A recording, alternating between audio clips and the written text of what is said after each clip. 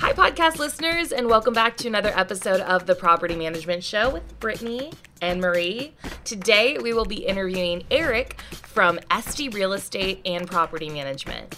He will be diving into 1031 exchanges and will be talking to us about what property managers can do to use this information to improve and grow their property management businesses, even if they're not selling real estate. So let's get started.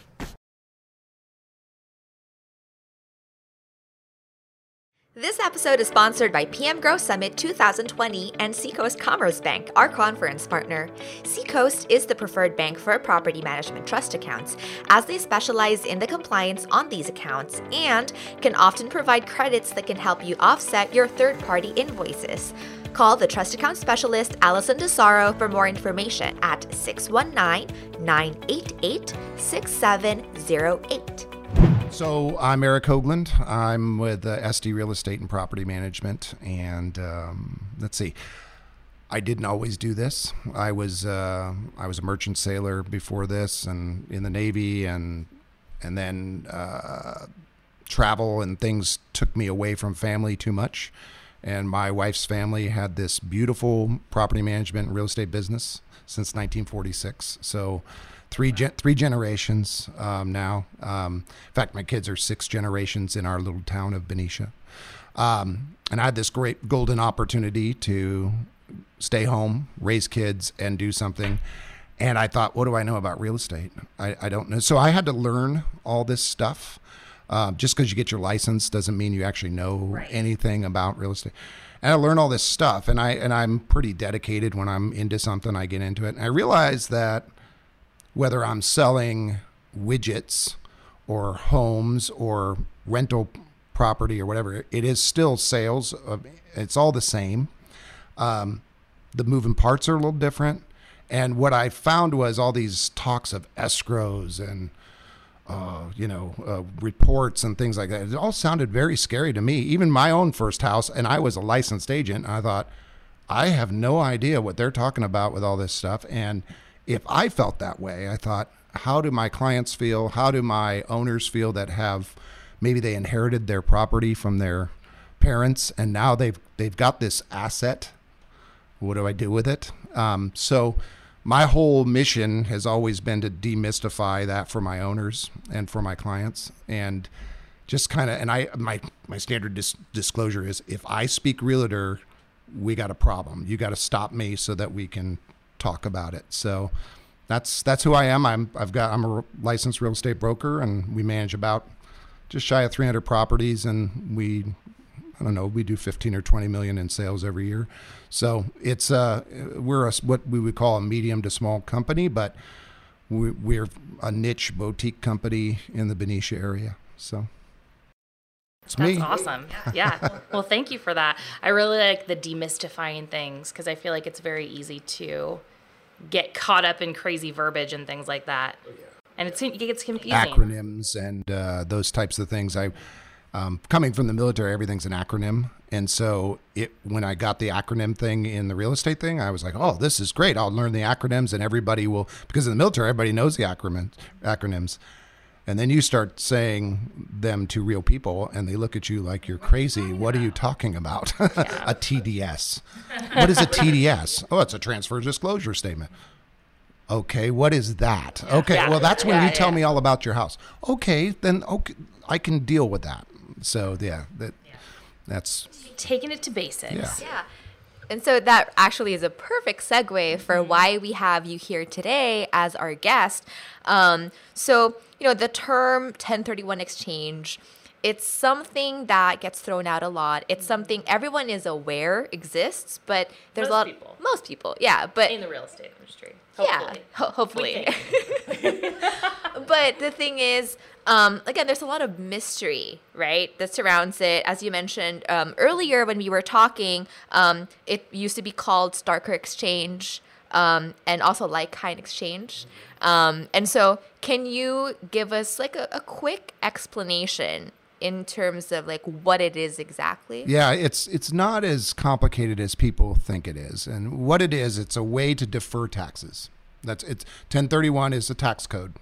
So that's what scares people right off the bat. They're like, oh, IRS, we're in trouble now. Right. So, and so what it is, it's a way to take gains that capital gains, money that you've earned on the property. So you bought a property for $100,000. Now you're selling it for $200,000.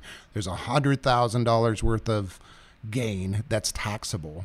It's a way to take that gain and buy another like property. And that's where people get really confused. So they're selling their condo in 123 Jump Street, and now they want to buy a fourplex, and they think, well, that's not a like exchange. It absolutely is a like exchange. It's income property for income property. Okay. So, and you can get really creative with it. There was a time back in the days when everybody wanted a winery, and so people were selling their rental properties and buying vineyards. You can do that. It's income property for income property. So, all a 1031 exchange really is you take the money, you don't ever get it. That's the big part. That's the no-no. So this escrow closes, the $100,000 gain of the previous example would then move into what is called an exchange holding company. And they charge you some fees to do that, to hold it. It's basically a different escrow company.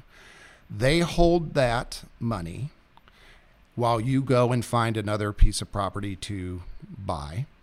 When you purchase that property, the money then goes directly from that holding, that escrow company, to the escrow of the purchase, and then you close on it, and now you own another property and you haven't paid capital gains. You've only paid the fees associated with moving that money around.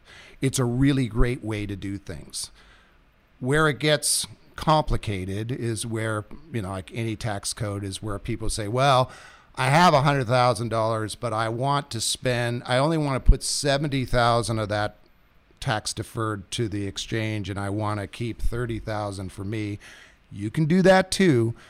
That's called boot, which is another one of those funny words that, is that an acronym? I don't know, but it is a way for you to take some money out, and then you just pay your gains on that amount only. Okay.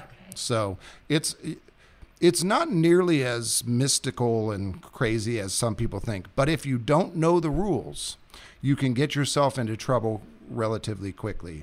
There are a lot of things like from the time you close escrow on the house that you're selling, or the fourplex or the apartment building you're selling, you have 45 days to designate up to 3 different properties for the next purchase. And people go, oh, that sounds like I'm really... You don't have to close on any of those properties. That's just, they want to know that you're serious and that you're moving towards... You may make offers on 3 properties and never get any of them accepted. Then you just designate some more properties. The big time clock is you have 180 days to close an escrow. So you got basically 6 months. After that, you can't just leave that money over there indefinitely. You're going to have some problems with the, that's where you get your tax guy involved and work on that. But it's really, it's a great way for people to stay in the business. What was happening before was I would sell my house and I'd really want to buy a fourplex, but the taxes were so much. By the time I was done paying my taxes on it, I really didn't have enough money left over to upgrade to that fourplex or that 8plex or that 16-unit apartment. And so, and it was all going to Uncle Sam. Uncle Sam still wants that money. Don't get me wrong. They're going to get it down. When you finally liquidate and you're getting out of the business of having income property, that's when they're going to get their cut. But if you never liquidate, you're gonna just pay your regular taxes that you would pay based on the income generated from that, but not the gain on the property. And is that the same if somebody inherits a property? Yes, it is. The beauty of inheritance, at least currently, remember everything. I don't know when you're listening to this podcast. If you're listening to this a few years from now and they've changed all the codes, I'm going to look like an idiot. But as of right now, at least in California, what'll happen is when, say, your parents owned a fourplex, on the date they died and you inherited that fourplex, you get what's called a stepped up basis. So they bought that fourplex in 1962 for $12,000. Now it's worth $1 million. You're going, uh-oh, I have to pay taxes on that gain? That's going to be a pretty big bill. Well, what happens is they get a stepped up basis. You get this as the inheritor, a stepped up basis. So now it's worth $1 million. So from the date of death, if it was worth $1 million, now your clock starts ticking from there at $1 million.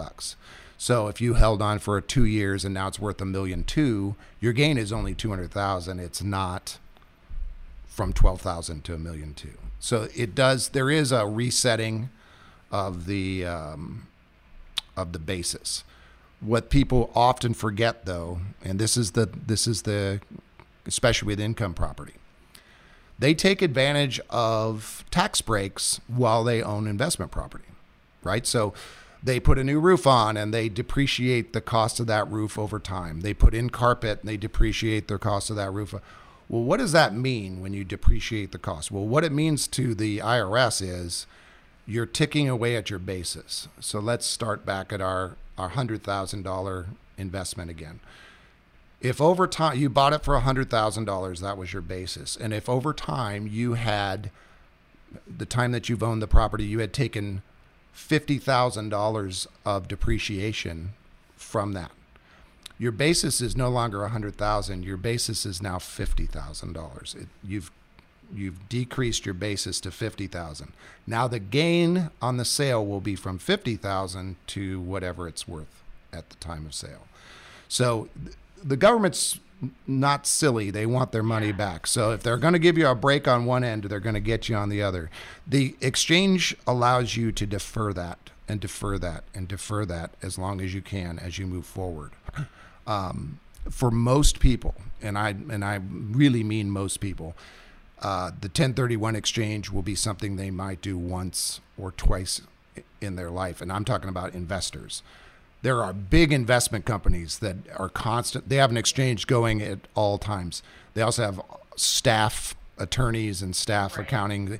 But for the average person that hires a realtor to help them sell their home and buy a next one, this is a seemingly complicated process that really is not. It's not much more than where the money goes in between. So we're I just talked myself out of a job, I think, because I know. Should we start? We should. Let's do this. Let's start a 1031 exchange business. You could have your own exchange company where you just take money and hold it for people. You very well could do that. There's probably some, I don't know anything about it, but you'd have to. One of the things that people, when they hire a realtor to do things, right, they want to know, does the agent know what I don't know? That's important to know. This is not incredibly complicated. That doesn't mean that every agent knows how to do that. So it is a question you should ask your agent that you're hiring to do this kind of work for you. Do you understand the process? The worst thing you want to have happen is at the end of an escrow, they go, oh, yeah, aren't we supposed to do one of those 1031 things? And it's a little late at this point. You're closing escrow. You might blow up the deal because now you have to go. It has to be disclosed to the buyer itself. So there's some things that need to happen that your agent should just be doing along the way. But for the average investor, it's understanding the process, understanding their limitations, and actually understanding the benefits of doing it. There are times where it makes no sense to do a 1031 exchange. You made, a few $1,000s on a property. The gain, the capital gains on it will be equal to or less than the fees for the exchange company, and you're tied into all this buying another property. And maybe it's not worth it to do it, but at least run the numbers and find out.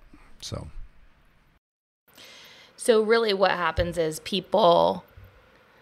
an investor has, let's say they have a rental property and the selling price is just crazy at the moment. So they want to make sure to get it off their hands, but they don't want to leave the business. So Correct. That's when it would be an amazing time to do a 1031 exchange. Oh, for sure. Yeah. I mean, it's the dream of every investor, right? Or every every stock market investor or whatever, is that, you always hear that, if I had bought Apple when it was starting, right. I would be, okay. Yeah, you didn't. Right. Here we are. Right. So, but what a lot of people don't realize is that house that grandma owned that you inherited is Apple stock, as far as I'm concerned. Yeah. You just have a piece of property that's given to you, paid off, that is an income generator. And a lot of people think, well, I'll just sell it and take the money and then I'm going to somehow invest it because I'm so smart.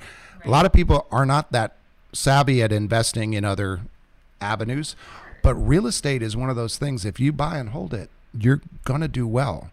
I mean, be wary of the realtor that doesn't own any property themselves, because do they really believe in what they're selling to you?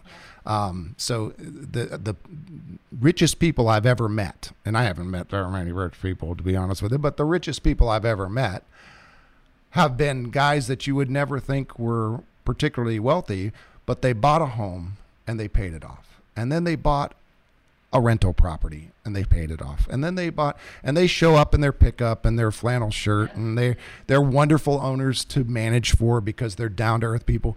And then you come to find out that they've got millions of dollars in rental portfolio just generating income for them so it's a great way to do it if you can do it. The problem that happened maybe in 2005, 6, 7, 8 was everybody decided, wow, I can be a real estate mogul. I'm going to buy all these properties.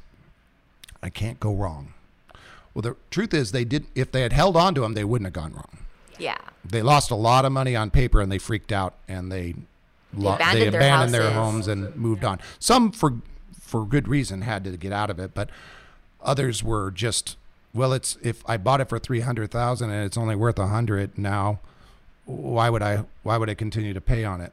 Well, the reason why is now it's worth $500,000. Yeah. So if you had just done those things, you might have made it.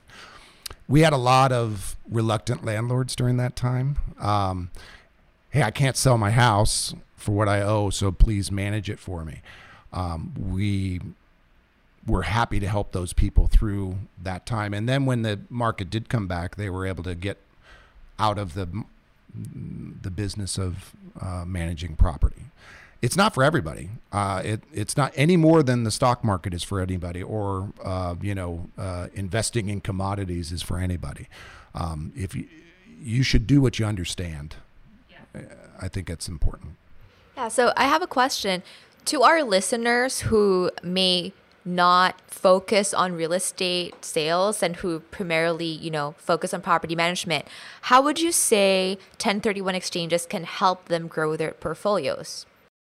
Oh, it's a great opportunity, because the property manager has probably one of the more unique positions in the customer-client relationship world, in that there's built-in trust between the owner and their manager, or there should be, right? The manager is doing the day-to-day things for that owner. They're managing their risk. I mean, it's not an easy job to manage property, not at all.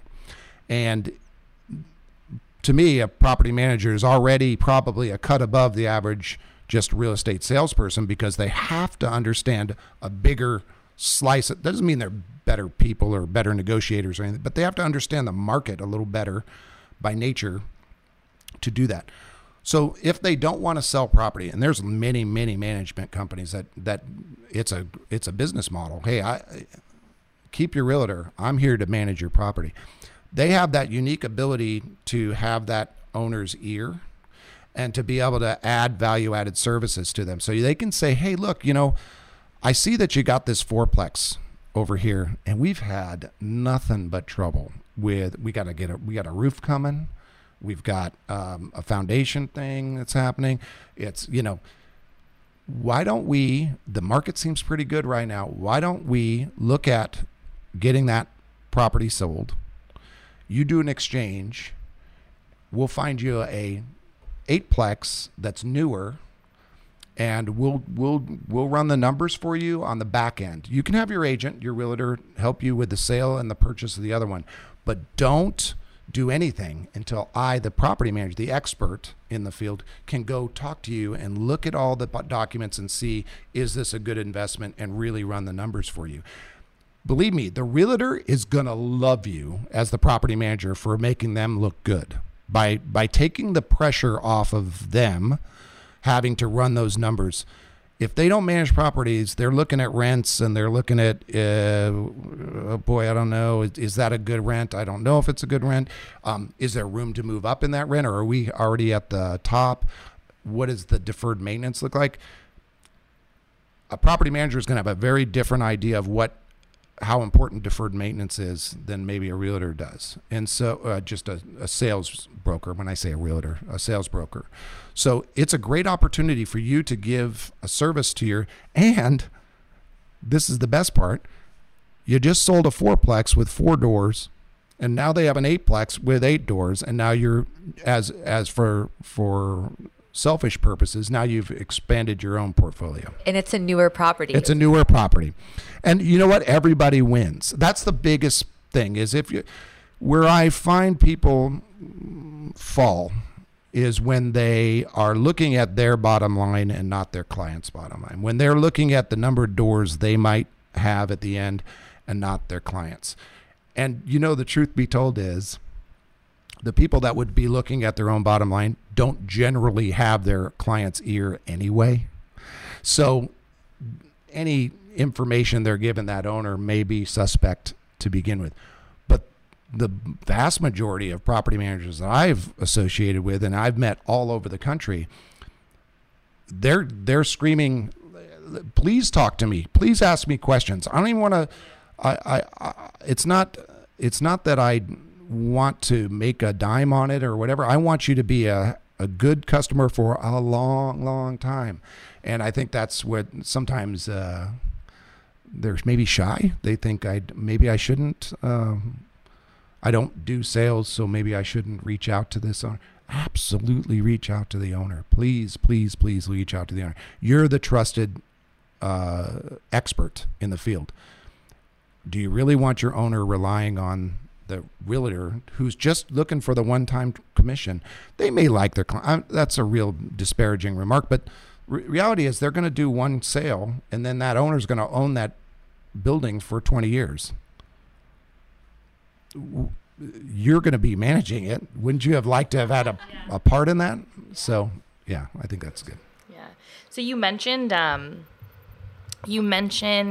kind of maintenance being an indicator, or like a lot of costs associated with the property being a good trigger to say, hey, maybe you should consider buying a different property and doing an exchange. What are some other flags that pop up that would be kind of the starting point to a conversation like that? Well, I mean, I think there's 2 reasons an investor should buy any property. I think these are the first 2 questions. This is the very first question any investor should ask themselves. Am I buying this for... I wish I had like a Glenn Beck chalkboard, and I could. We should have put you on this side. Wait, this is a whiteboard wall. No. So, am I buying this property for cash flow? So I'm going to make some amount of money every month, or am I buying this property for equity? So, a real stark example is I'm buying a apartment complex in the inner city, in an area that I don't live, but I know that I'm going to make $5,000 a month on that property, and my total out the door per month is $2,000. So I've got $3,000 in my pocket every month. That's a cash flow decision. It's kind of an easy one, right? Versus I'm buying a home on the beach in San Diego. It's priced incredibly low right now. I've got all these vendors that work on my apartment complex that I can hire to come out and fix that thing up. I'll lease it out for a number of years, and then I'll sell it. And that thing, I bought it for $600,000. It's going to be worth $1.2 million in a few years. And I don't really care if I can't get the amount of money per month on that. I'll take the loss because I'm making up for it in the gain on the equity. Now, the beauty of real estate is if you hold something long enough, those lines cross and you get both, right? Yeah. But that's not always the decision that you're planning on holding it for a long time. So your first question should be to yourself, am I buying this for cash flow or am I buying this for equity? And you should look at every deal that way. I mean, just because you're normally a cash flow guy doesn't mean that you can't also invest in an equity position somewhere else. And it doesn't mean that if you're usually an equity position person that you can't look at this other thing and do cash flow. People put all kinds of limitations on themselves, and that's okay. I think you should. You should put limitations on yourself that keep you comfortable and safe and all those things. But I also think that you don't have to buy a building or a home that is a place that you necessarily want to live. You do need to buy one that you understand the economics of it, and you do need to buy one that you can be responsible as a landlord for, to take care of those people. Because look, ultimately you got people living there, and you are responsible for giving them a nice, clean, safe environment to live in. And if you're going to do that, it doesn't matter if it's in Detroit or in Texas or in California or in Hawaii. As long as the numbers work for you and you are comfortable with it. So that's question number one I would ask. Obviously, maintenance is a big one.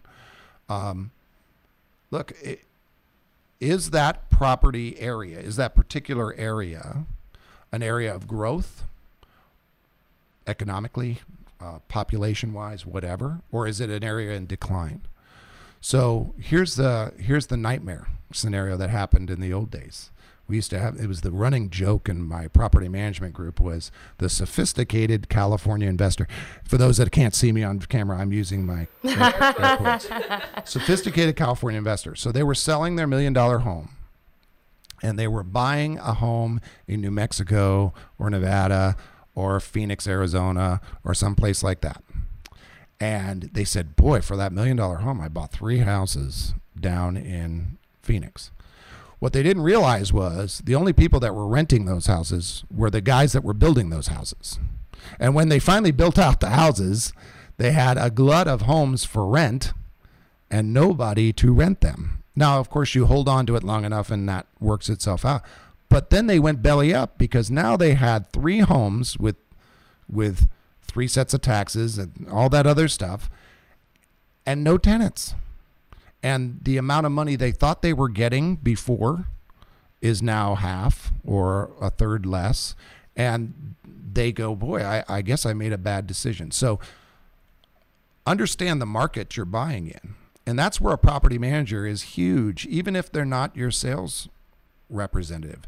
It's huge because they can say, look, I know you haven't looked out here in this little town that's right over here and it seems kind of small, but Google just decided they're going to move a headquarters out there. That would be information you might want to know. I think of Reno. Yeah. Tesla moved to Reno. Mm-hmm. Wouldn't you have liked to have owned some property around Reno before Tesla came there? That would have been a nice thing to know. So that's another one. Maybe is the area growing or that's really good. Yeah. And then the other one is, I think the last one I would say is, how long are you planning to do this?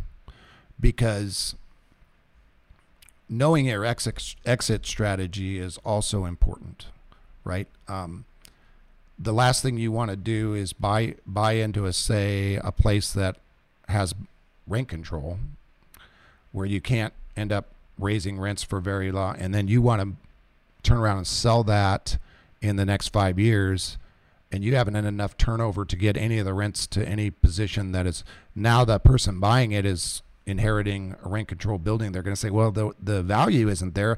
I can pay you this, not what you thought you were going to get. So time is the other piece. So where is it? The time frame that you want to be involved in this venture, what kind of maintenance and taxes and the other costs that are involved, and then is this something is it do I want to be in residential management, or do I want to, I really had my time in residential and I don't want to do this anymore. I want to buy some commercial suites, because you can do that too. And now that's a different tenant base. Maybe I want to start going into triple net leases where I don't have to do maintenance as much, or those are things to think about too.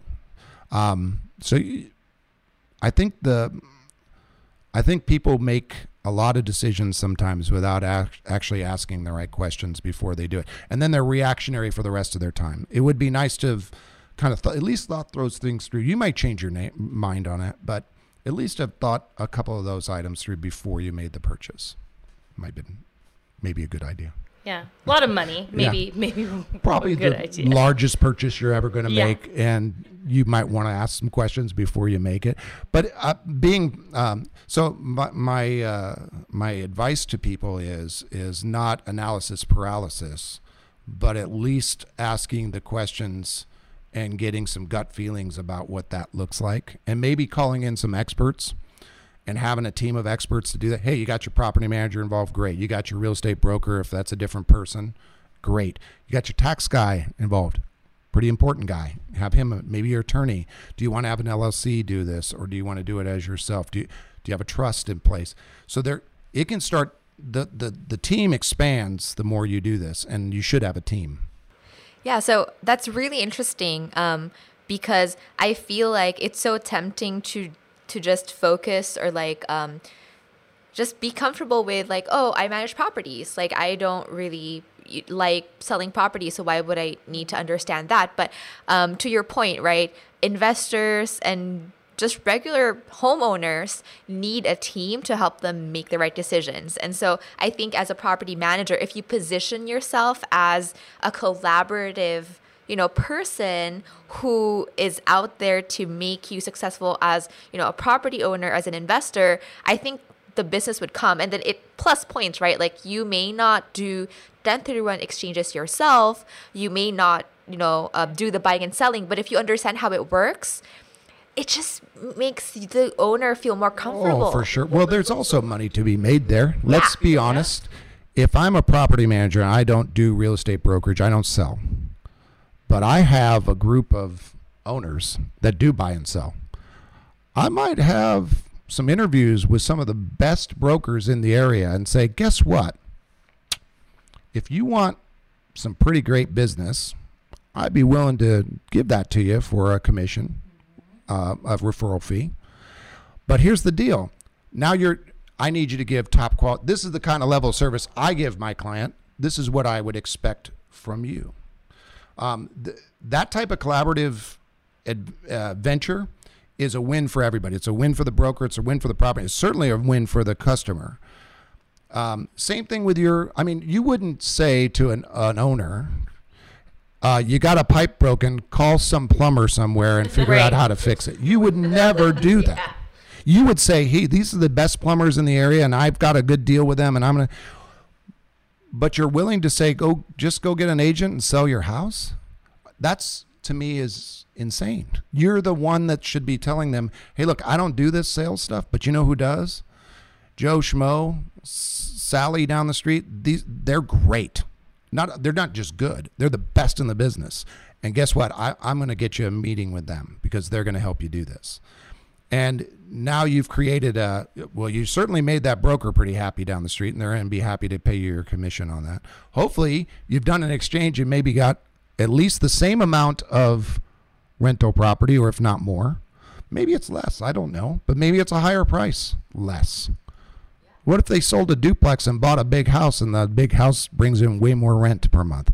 I don't know, but I don't think that's ever been, in my experience, my bottom line has never been the deciding factor on whether I help a client or not.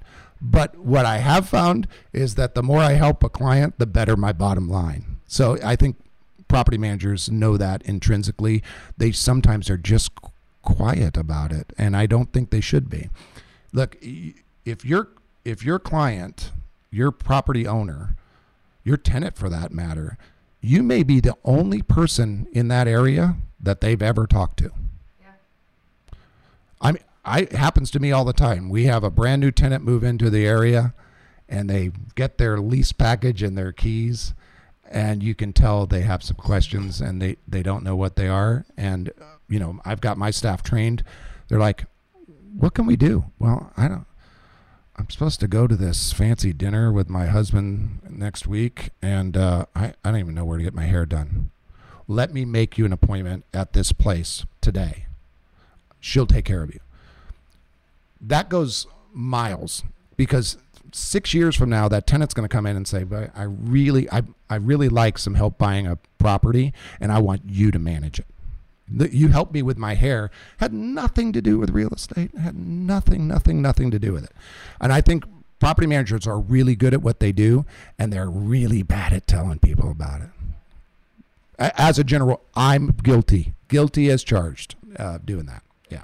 So your advice is almost make sure to work more on the relationship aspect, because that's what's going to be. Yeah, it's everything. Yeah, it's everything. The one thing that the one sin of every property manager, myself included, is things are going well, the property is fine.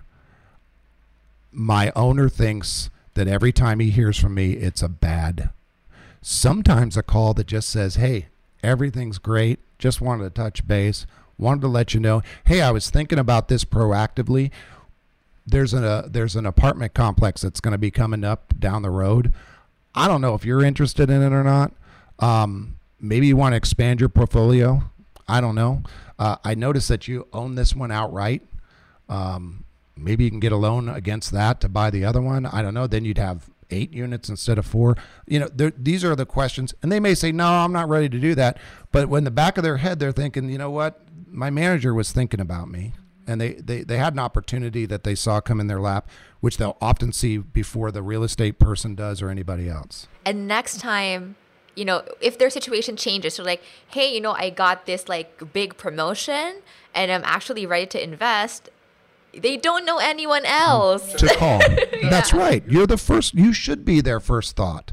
The other one is this, and this is the funny thing that property managers forget, is you have a lot of different owners with a lot of different personalities, and some are really easy to work with and some are not so easy to work with. What if you had an owner that was not so easy to work with, but they were good enough to keep your business, right? And they're getting out of the business. Wouldn't I want to call the 4 or 5 people that I love to work with and say, hey, there's an opportunity here. You get to keep us. We're already managing the property. Wouldn't that be a nice way to try to keep some portfolio to yourself? Also, get some economy for your office, because now you don't have the pain in the rear owner. You have the one that you really like. We like all of our customers at ST Real Estate. No, we do. Yeah. but it came across wrong. But wouldn't you want to be able to do that?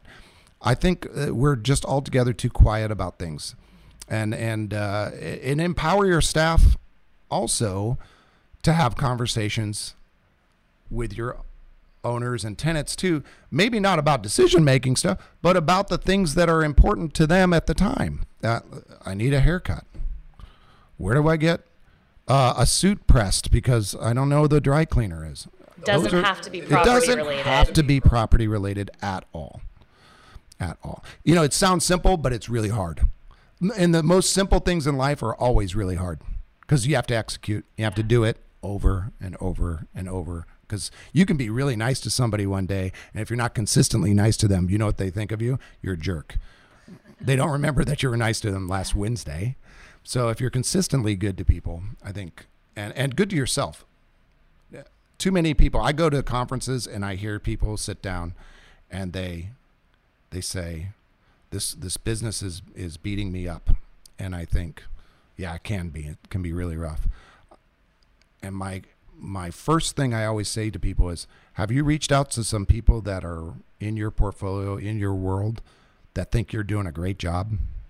Because maybe you just need to hear them say that. Maybe for your own health, you needed to hear that today.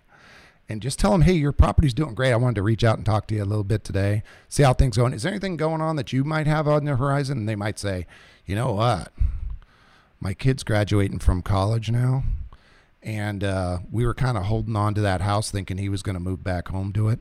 But now he's basically told me he's moving to the East Coast. That house is not really going to be a big deal for us anymore.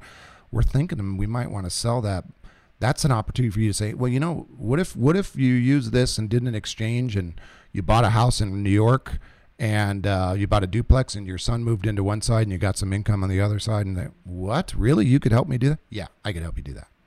Well, and it's so funny because that you mentioned that, because I feel like I hear so many stories, not as much recently, but a couple years ago, about so many people selling their rental properties and not realizing that their property managers could help them.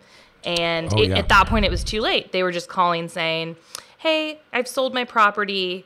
We're not going to be working with you anymore. But if you're proactive about it that, why not? Mean, if you are selling property, which is the other secret agent thing, you know, people are secret agents, and you get the call and they're all excited. Hey, I'm selling the property, or I bought a new property down the street and I want you to manage it. And you go, oh, I could have helped you buy that. Really? You could have? Yeah, I didn't know you did sales. Oh yeah, I do. So there's two sides to that coin. The other one is the nightmare conversation that you have. I have it all too regularly, where somebody is getting into investment property for the first time. They hired their agent. They bought the house. Their agent said, you can get $3,000 a month for this. And they come into your office and they sit down and they're expecting you to say $3,000 plus. And you say, I think I can get $2,500. Looks a pretty nice house. Yeah. You're excited about it. You're like, hey, I think I can get $25,000. Yeah, this is great. And they're like, no. You don't even know what you're talking about. My agent told me $3,000. I'm like, well, that's not going to happen. So now they've based their whole decision on a number that's unrealistic. Mm-hmm. And then the property sits vacant for who knows how long. Or they lose money, or they're just unhappy. It's just a hard way to start a relationship. I've started a lot of relationships that way, and in the end, they end up being pretty good because I refuse to tell them lies about things. But transparent. It's super hard because they're processing a lot of stuff. I just made a mistake. Human nature is, I didn't make a mistake. You made a mistake. Somebody made a mistake. It wasn't me. And to kind of work through that is good. So having relationships. Hey, look, if you're a property manager and you don't have relationships with several different agencies in your area that do sales and brokerage, you're missing out. You should be talking to those agents. Even if you sell yourself. We sell. I have it. It's pretty clear. I've told everybody, you bring me your client, it goes in the file. When it's time to sell, I call you. You go back. I want them to go back to you for the sale. That's not why I'm in this. I'm really good at managing property for you. So I have agents that are top producing agents that bring me their property management clients because they know I'm going to send it back to them when it's time to sell the house. I think the biggest fear brokerage sales agents have is this guy's going to steal my business, or this lady has this management business, but she's really has ulterior motive. That's not what you want out there. You need to be your best PR agent and go out and talk to these people, because a lot of people are your customers and you didn't know it. Those realtors down the street are your customers too. Yeah, bringing you business. The restaurateur across the street that you buy the deli sandwich for is your customer too. Everybody's your customer. So I think we got way off the 1031. No, I liked it though. This is good. I feel like it all kind of. It does tie together. It's really a complicated process on the surface, but in the end, all these processes are fairly simple and streamlined. The worst thing that can happen on any of these things is that you don't ask the questions, or you hear your agent talk about TDS and escrow and you go, oh yeah, I don't want to sound dumb, so I'm not going to ask the question. Or if you're the property manager, you don't raise your hand and say, hey, Mr. Owner, I'm here. I'm a resource for you. Because really, if I could change the name of our business, it would be real estate and risk management. That's really what I do. I don't manage property. That wall is still going to be there tomorrow. I don't need to manage it. I manage people. I manage risk. I don't manage properties, roofs, and floors and stuff like that. But nobody would know what I did, right? So like people say about pets, right? They say, "Oh, I don't want dogs." I'm like, people do way more damage than dogs. But if we didn't rent to people, it'd be pretty hard to get your rent. So they're like, "Oh yeah, I didn't think." Good point. Yeah, but just breaking things down to people in a way that they understand, I think, is more important than sounding smart. I don't know that I ever sound smart. I just want to sound clear, concise, hopefully speak in a language they understand, because I know when I bought my first house and I was a licensed agent and I was scared to death. I just refinanced my house. It was my house, not my building. I refinanced the house, and it is, it's a financial look under your skirt. I mean, they are looking at everything, and it is not pleasant. And usually you're using somebody in town, right? Your lender. Oh, man. Your team member, right? And you got to go tell them, hey, look, this is how much money I make every month. This is what I owe on debts. Even if you have great credit and all that, it still feels awful. Oh, yeah. It still feels awful. It's very private. It's a very private thing. Yeah. And so we have to get over ourselves a bit and know what we don't know, and really build a team of people. And as a property manager, there is no better team builder than a property manager. None. Bar none. It's one of the few occupations that require you to wear 1,000 hats every single day, and you have to interact with a lot of experts doing a lot of different things, and you have to know just enough about it to be safe and secure that you're giving the right information to your owner.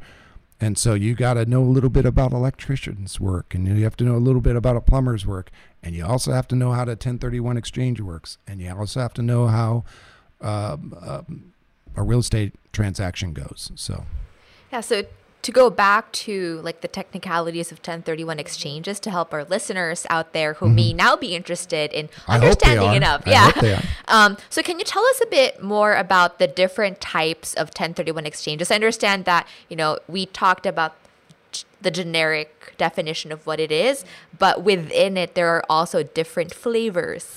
Yeah, you can get into the weeds pretty easily there, and I'm not sure that might be a podcast all into it. Different one. What are the most common?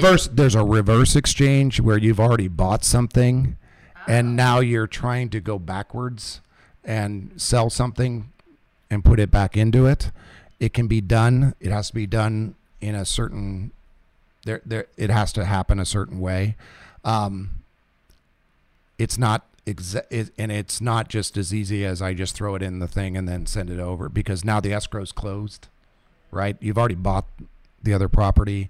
Now you sold the other property, and now you have money, and then you really want to put towards that property. So there is a way. That's one of the common ones that comes up other than the standard exchange.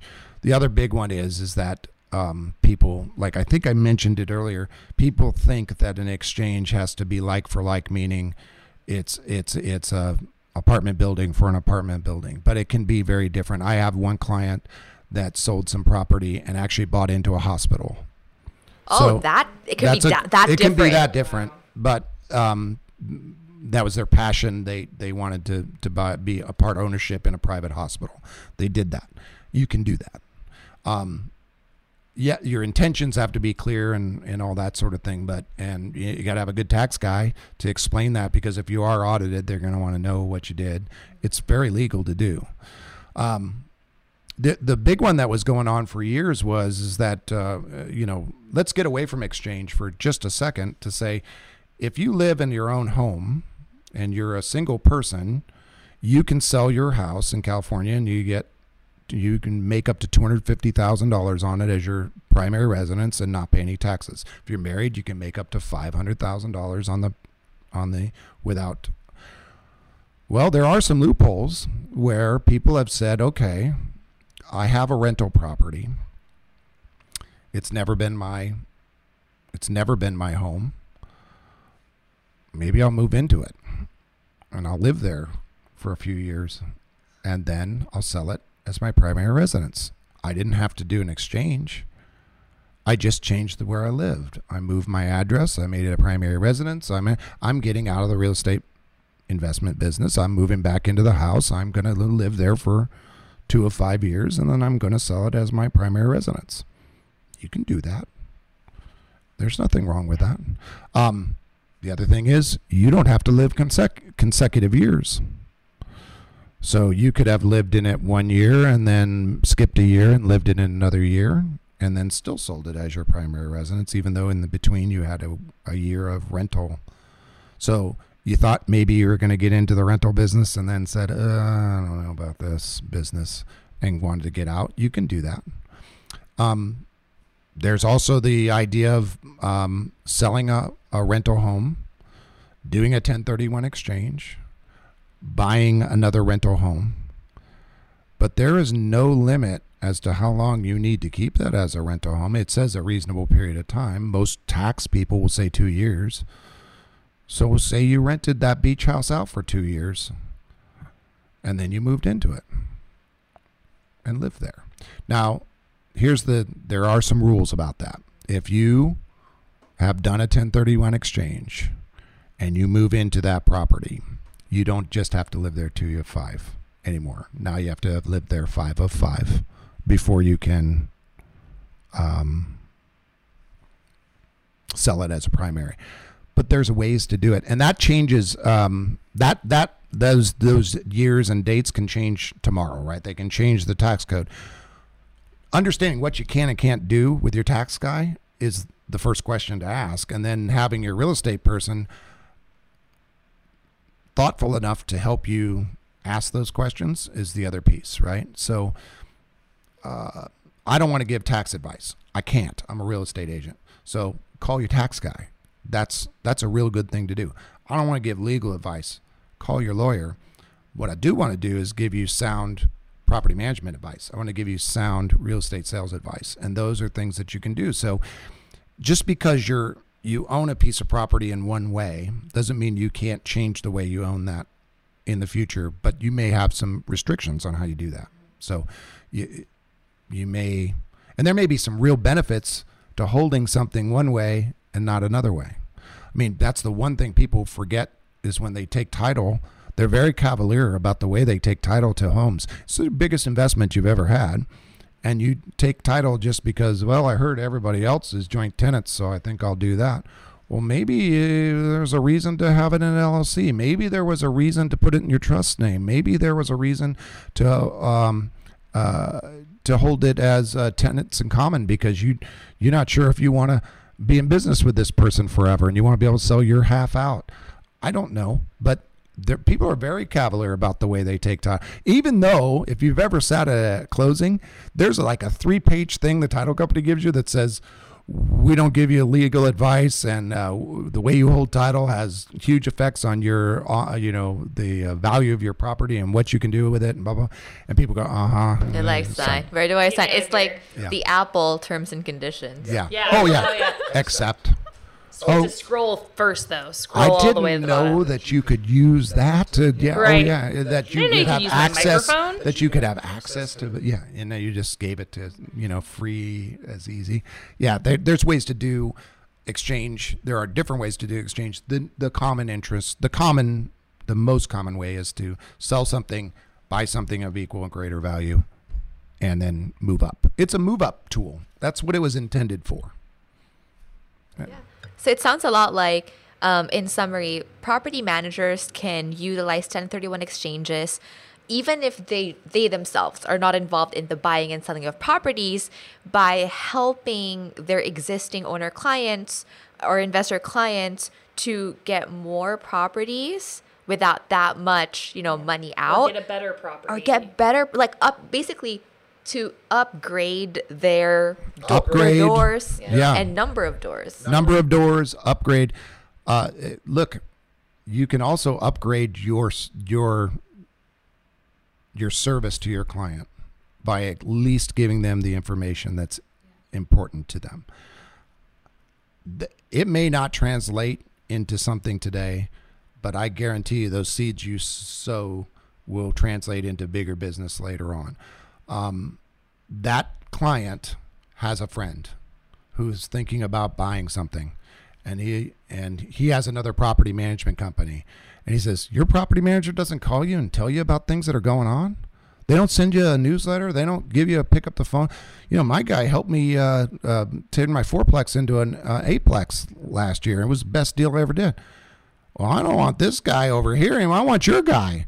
So just by providing those services, you're not just helping that one customer. You're gaining customers later.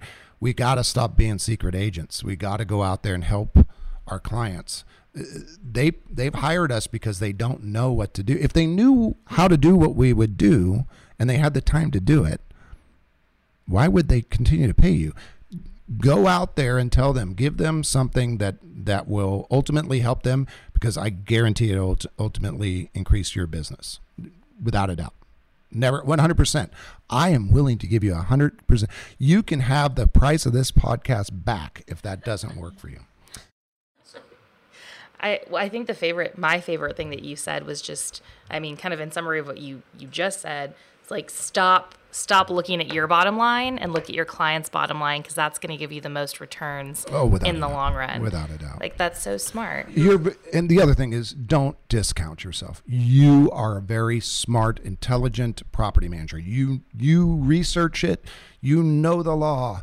You know how to manage property. You know what a good property looks like and what a bad property looks like. You know what a good tenant looks like and a troublesome tenant looks like. You know what a neighborhood is on the rise and what a neighborhood is falling off. You know about the businesses that are coming and going out of here.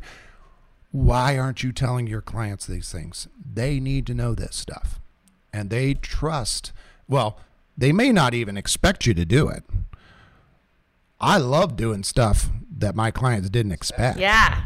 Right? So just baby steps. Reach out to a client. Reach out to your best client first. Reach out to the one you know that you can call and they're going to be just happy as pie.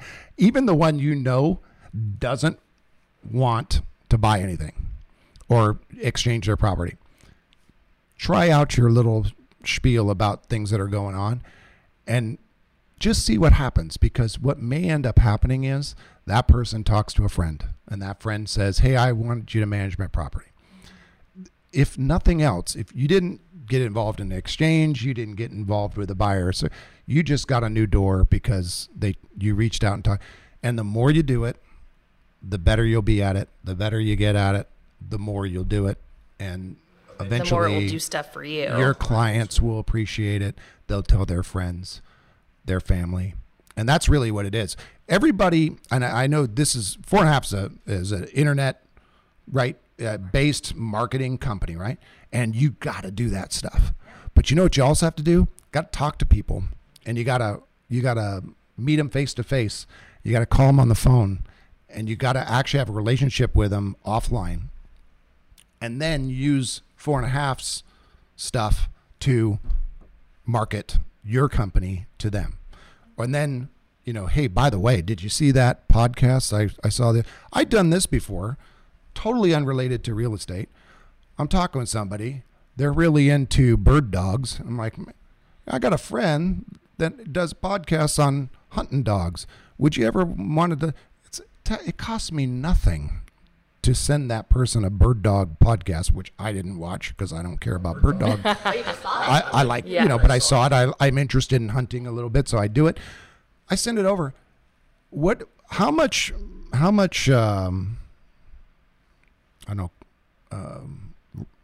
revenue can be generated from goodwill? It's hard to put a number on that, but I think it's a lot. And so, and helping your neighbor, help the property manager down the street when they ask. Look, if the high tide raises all ships, if they're better in town, everybody's better for it. If they're awful scumbag, some people think, well, I got the scumbag down the street and that'll make me look better. I don't know if it does.